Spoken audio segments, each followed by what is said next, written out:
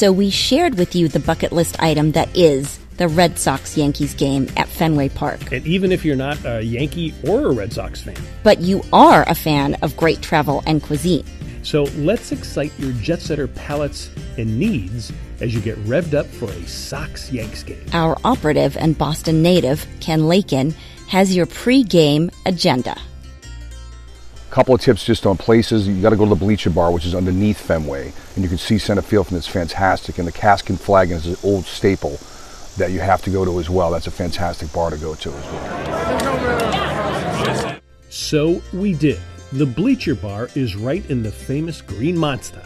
You can see the field from inside. It's a great place to hang with new and old friends and enjoy some good ballpark fare. Now, this is where you hit about an hour before game time, as long as you have your tickets. Before that, hit Cask and Flagon. It's within walking distance of Fenway, but you would think with the noise, you are already there. During a Red Sox homestand like this, we pretty much fill up the restaurant by about 4 o'clock and get lots of people in and out of here, get them well fed, and have a few drinks in before the game.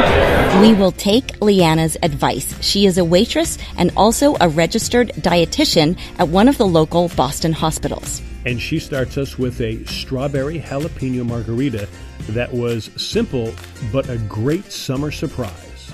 It is tequila, muddled strawberries, jalapenos, and on the rocks with a sugar rim. So I've had this drink a few times, and I like to have the sugar rim to add a little sweetness to the spice. It kind of balances everything out. I think so, yeah. Okay. Next, the Cask VIP. Be careful. Vodka clementine infused with pineapples for 3 weeks and then shaken over ice. It's called the Cask VIP. It's our signature drink. Vodka clementine. What's that? Is that orange vodka? Clementine flavored vodka by Svedka. You know what's scary about that? Is you can't taste the vodka. You can't at all, no. That is very scary. Now some food. You need stuffed quahogs. Those are a Cape Cod special. Quahogs are large clams, and so we mix the quahogs with some spices, vegetables, breadcrumbs, stuff them, and bake them. Okay. On a diet, take the advice of this dietitian and get the cauliflower. That's new on our menu this summer. They're fried and then mixed in a sweet sriracha sauce. Okay. And you're a dietitian too, right? I am, yeah. So you would recommend that to people who are on a diet? I mean, yeah, it's a good way to get your vegetables in. Sure. Now, earlier in the day, we hit Eastern Standard, again, not far from Fenway. But you need to take your time here.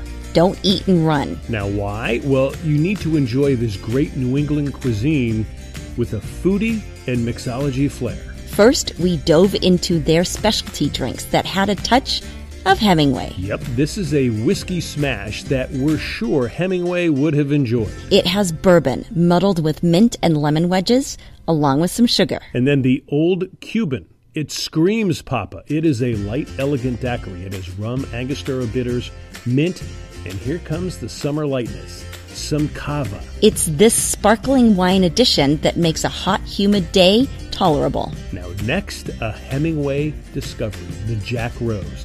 This was the drink in The Sun Also Rises, but Hemingway never left the recipe. So bartender extraordinaire, Jackson Cannon, devised what Hemingway might have used. He used Laird's Applejack apple brandy, grenadine, a bit of lemon, and Peychaud's bitters.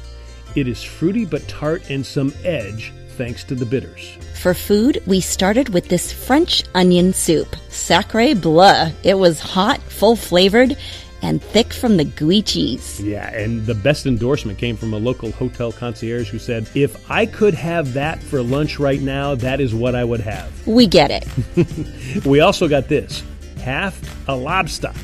This is an appetizer that will fill you up. Now, some tips on lobster in New England. First, you must try it. It's so good here. Second, if you don't know how to crack and pull it out, don't be afraid to ask someone, or just bring us along. That's right. Now, getting around Boston is fairly easy despite some heavy traffic. There's plenty of Lyft and Uber with little wait time. And you can take the T, Boston's subway system. It's fairly clean compared to other major places, and it can get you to some of the cities and towns outside of Boston. Which is where we stayed. This is the Freepoint Boutique Hotel in Cambridge, not too far from Harvard. It is a relaxing stay whether you're on vacation or on the job. The Freepoint is set up so that you feel right at home. You can even bring your puppy dog. That's right. Now, this seems like a millennial-style hotel, but it caters to many business visitors who have dealings in Boston.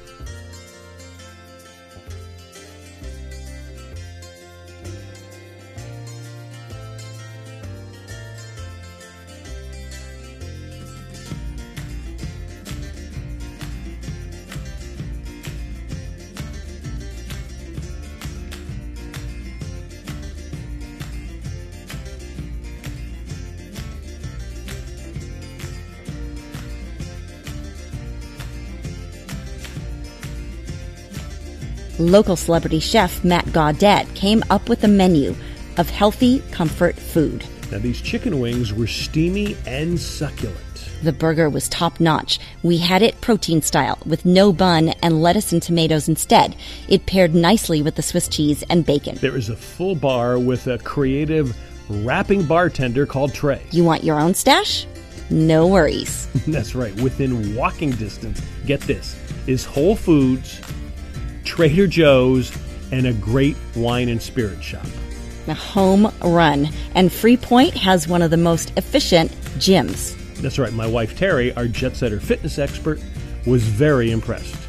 One of the things that's nice about it is everything is very organized. There's something for everybody as far as strength, conditioning, weight training, TRX training, which is using your own body weight for flexibility, strength, core work.